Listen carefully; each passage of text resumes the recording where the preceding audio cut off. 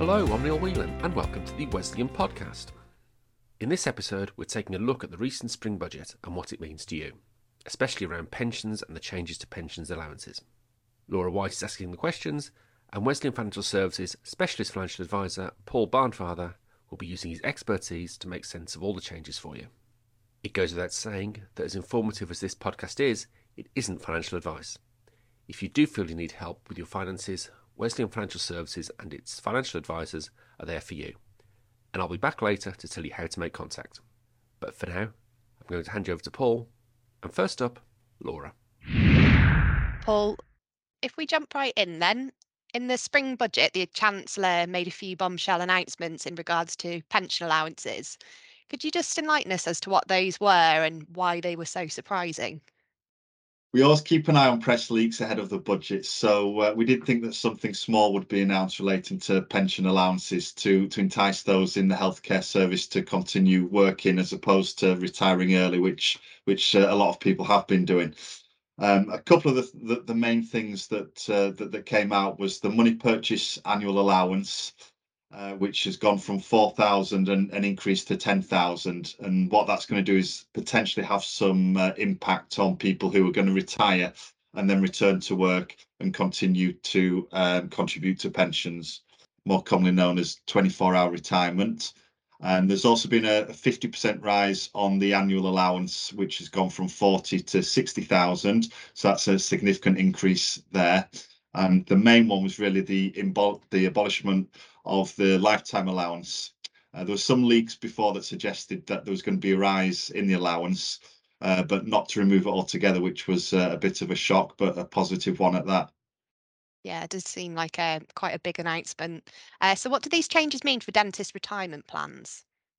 So I guess for many dentists, there'll be quite a lot of uncertainty around relating to the changes and how it will impact them on a personal basis, and I suppose what they need to do to plan their road to retirement. But I suppose it is a very individual situation. A lot of my clients ask me what everyone else does, and the response I give to them is it doesn't matter what everyone else is doing. What matters to you as an individual. Okay, so you mentioned the uncertainty there. Could you give us some sort of scenarios what that you can provide where dentists may need to seek financial advice? Yeah, absolutely. I suppose the first scenario would be if you were at that point of retirement now, and obviously now you've got the benefit of having the lifetime allowance removed.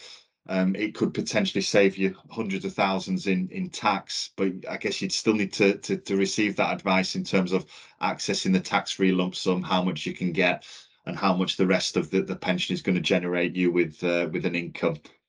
But obviously, it's good news in that situation. And if you were, I suppose, at the other end of the scale and just building towards retirement, the increase in the annual allowance is once again fantastic news. It enables people outside of the NHS pension to save up to an extra £20,000 per year into their pension. And people within the NHS pension, it can provide them a little bit more breathing room with the automatic annual increases that the scheme receives. So obviously, once again, if you've got any queries, you need to seek advice. But all these changes do start from the 23-24 tax year, this coming April. A number of clients come to me when they're at that stage, at the retirement stage, and they've never really sort of looked at the situation as a whole, and they're just a bit confused as to what they need to do and what forms they need to fill in, how best to access their pensions in the most tax efficient way, and that's really where we can guide them through that and give them the advice that they need. And I suppose if you're looking at the other end of the scale, people who are just, I suppose, starting out in their career or mid-career, we really can now look at, more ways to help them boost that retirement pot for ultimately when they do retire. Are there any extenuating circumstances that dentists need to think about? There are some concerns around how permanent these changes will be, particularly on the run up to a general election. The Labour Party so far has been quite vocal in that, saying that should they come into power, they'd reverse these changes. But at this moment in time, this is just purely speculation. There's lots of external factors that need to be taken account of, and the changing landscape of financial services, always happens in terms of tax and regulation. So, that's the real reason why we need to, keep on top of the changes and make sure that nobody's negatively affected. Have you got any final thoughts? So this is potentially really good news for people who have concerns around inheritance tax planning and estate planning.